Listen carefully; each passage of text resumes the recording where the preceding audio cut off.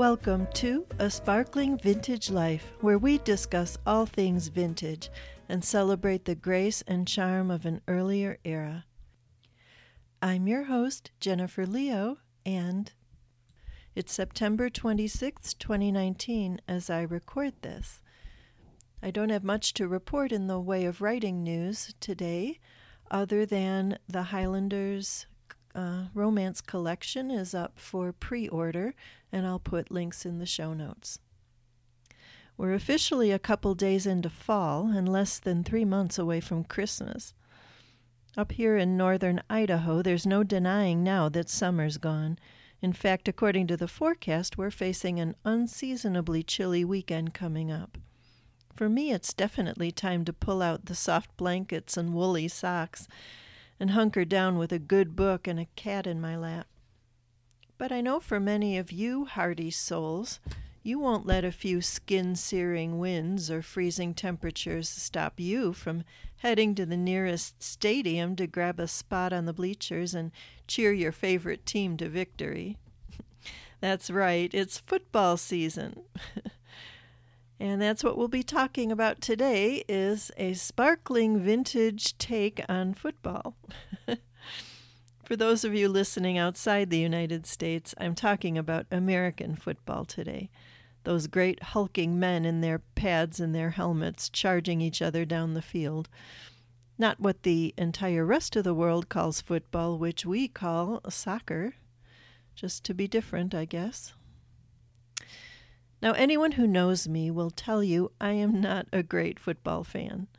On Super Bowl Sunday, I'm more interested in the snacks than in what's happening on the TV, except possibly if the Chicago Bears are playing. Hometown loyalty leads me to take at least a passing interest in how the Bears are doing. Nonetheless, football and fall go together like salsa and corn chips. American football's history goes back over 100 years. It has its roots, I understand, in rugby, a game played in England and brought to these shores. Some major changes in the game are credited to a man named Walter Camp of Yale University. He introduced, apparently, such key changes as the line of scrimmage and the forward pass. The late 19th and early 20th centuries were the glory days of coaches like Amos Alonzo Stagg and Knute Rockne and Pop Warner. I know Amos Alonzo Stagg mostly because I had friends who attended Stagg High School in Chicago. Football's popularity started in the colleges but quickly spread to professional teams. The predecessor of the National Football League formed in 1920, almost exactly 100 years ago. So this feels kind of appropriate to be talking about football today. I did a little digging around to find out what watching football was like back in the good old days. And it won't surprise you at all that my take on talking about football is extremely different from just about anybody else's. Because I'm approaching it from a sparkling vintage angle. First of all, ladies, you're probably wondering what to wear to the big game. You may think that wearing your team's colors is quite enough, but not if you were a lady of fashion in, say, 1943. For a taste of mid-20th century elegance, forego the team jerseys and sweatpants and take a page from Grace Margaret Morton, who wrote a home economics textbook titled The Arts of Costume and Personal Appearance. About spectator sports, including football, Miss Morton recommends attiring oneself thusly. Quote, "Good taste for any spectator sport calls for clothes which are casual and nonchalant. Textures should be sturdy and practical, without glint or sheen. The girl on a limited budget will choose coats and suits which can do double duty as street clothes by change of accessories. The coat may be an all-season coat with water-repellent finish and zip-in lining, a bulky knit coat of fingertip or shorter length, or a fur-lined cloth coat.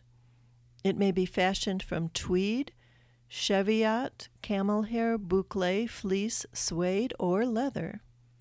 Plaids, stripes, and plain colors are used. The suit that is tailored of sturdy tweed or similar fabric is an excellent choice. Warm weather suits made of hop-sacking, seersucker, cotton tweed, or cotton cord are also appropriate. Well, that's good to know. The dress suitable for spectator sports and campus wear may be one from wool jersey, washable flannel, cotton jersey, or corduroy. Separate skirts of denim, seersucker, hop-sacking, cotton tweed, cotton cord, and linen suiting are correct when worn with matching or contrasting shirts or blouses. The hat, in keeping with this casual wear, will be a fabric or a felt cap, beret, cloche, or any narrow-brimmed hat.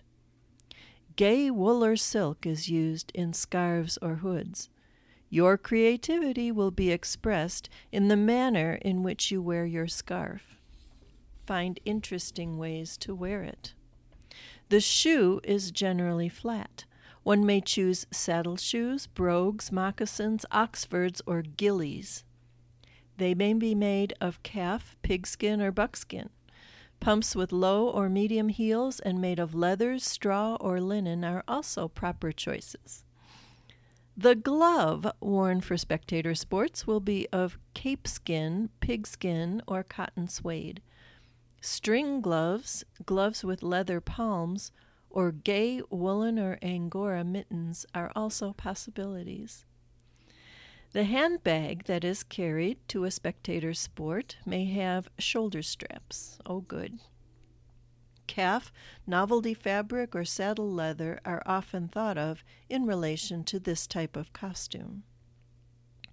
Jewelry must be very restrained in design. Metal, wood, or leather will express a harmonious relationship to the attire for these occasions." Unquote. That was Grace Margaret Morton speaking or writing in 1943. So there you have it, ladies. Pigskin. It's not just for the football anymore. Of course, once you're properly attired for the big game, it's all for naught if you don't know how to behave. With gridiron season upon us, let us not neglect our manners. Here are some ways to root without rudeness. In her 1940 book, This Way, Please, Eleanor Boykin advised fans on how to conduct themselves properly. She wrote, "It is unsportsmanlike for the friends of a team to try to rattle players on the other side by booing or shouting personal remarks. Hurling criticism at the referee is both useless and crude.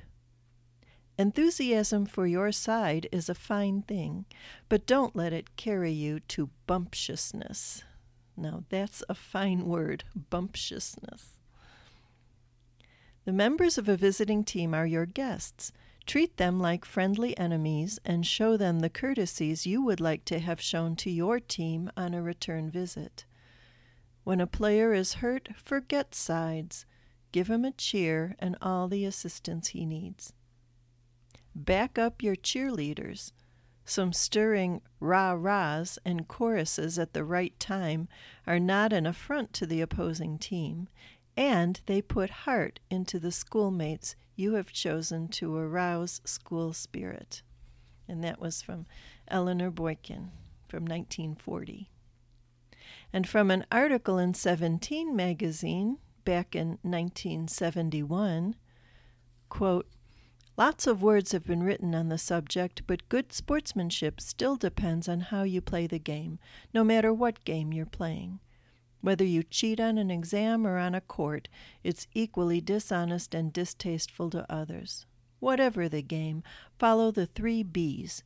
Be fair, be a good loser, and be quick to congratulate winners." Unquote.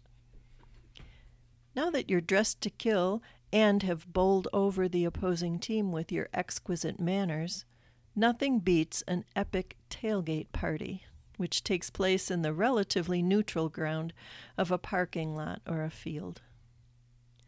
Typical picnic fare burgers, brats, sandwiches, potato salad, is served up from the tailgates of vehicles in a spirit of good sportsmanship. But it can be fancier. One suggested tailgate luncheon menu that I found in an old Lexington, Virginia cookbook included baby mint juleps, cheese lace, cold sour cherry soup, cold fillet of beef with sour cream, rice salad, hot rolls, and banana bourbon cake with bourbon creme anglaise. How does your game day snack array stack up against that feast? So the next time your favorite team hits the field, be sure to dig up your pigskin gloves and your jaunty beret before you politely cheer them on in the spirit of good sportsmanship. May the best team win. And I'll be back in a moment with today's Grace Note.